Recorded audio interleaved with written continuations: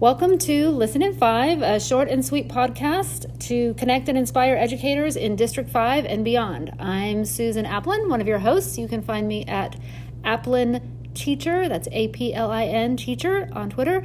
And today I have with me Dr. Lauren Gehr from Dutch Fork High School, and you can find her on Twitter at The Gehr Bear, which is the, and then Gehr, G-E-H-R, and B-E-A-R. So welcome, Lauren. Hey, Miss Applin. Thank you for having me today. You're welcome. So we're going to go through our usual format, which is 5 questions to ask our fabulous educators. And number 1 is, what is your role in education? My role in education is that I am an English teacher. Right now I teach English 2, English 4, and STEM English 3. And I see myself as a facilitator of learning. Okay. You also are a coach. Yes. I coach cheerleading, varsity competitive cheerleading, and I'm a mom. I have a 2-year-old son, and that's about it. That's all I have time for. Okay, busy beaver. Number 2, what makes your school great or special? I think what makes my school special is that we are a community on multiple levels. So we're a community as in a community of learners. I feel that I am pushed to be a better teacher and to learn more about teaching at this school as opposed to my other schools. We're also a community in that there are teachers that like to work together, and I feel like I am a community, like I'm a part of a community of professionals in that way. And then also we're a community as in the school spirit aspect. There's a lot of school spirit at the school, and I feel like there's pride in the community for this school, and that is something that I've been searching for a long time in my career, and I'm glad I finally found it. Awesome. And so we're glad to have Dr. Gehr here at Dutch Fork High School.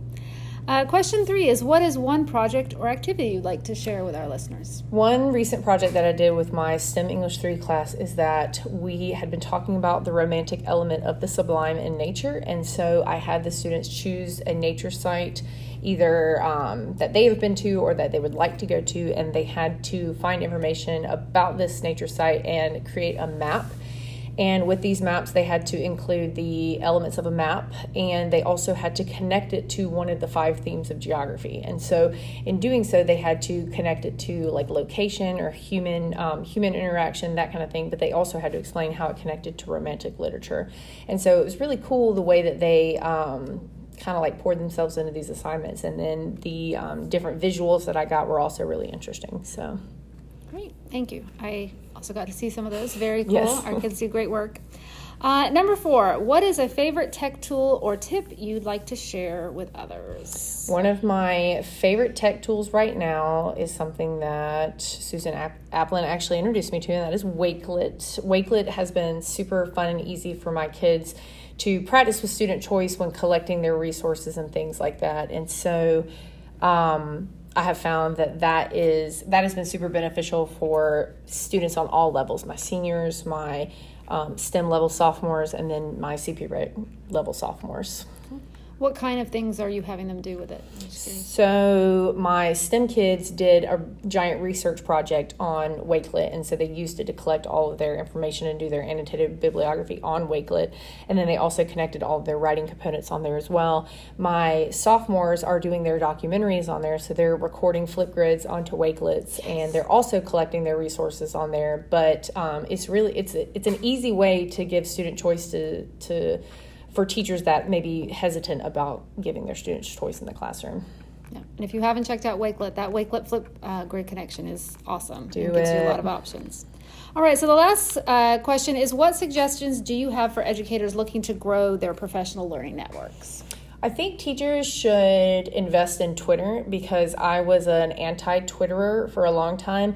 But then when I came here, I found that Twitter is a really good resource for finding educational stuff. There's a lot of what I like to call internet trash as well, when it's like a lot of like crazy stuff. But I find a lot of really cool ideas that I implement in my own classroom from Twitter. And so not only do I get to follow other educators, but I also get to steal their ideas as well. For example, I found a food truck idea that I'm going to do with my own students on the internet. And so like by using Twitter, you grow your professional learning network in that way, where you get to grow as a teacher by getting more ideas, but you can also like follow other people to learn from them as well. Awesome. Well, we really appreciate you taking the time and joining us at Listen in 5, our short and sweet podcast to connect and inspire educators in District 5. Any last words? No, Susan Applin's amazing. Okay. Thank you. Bye.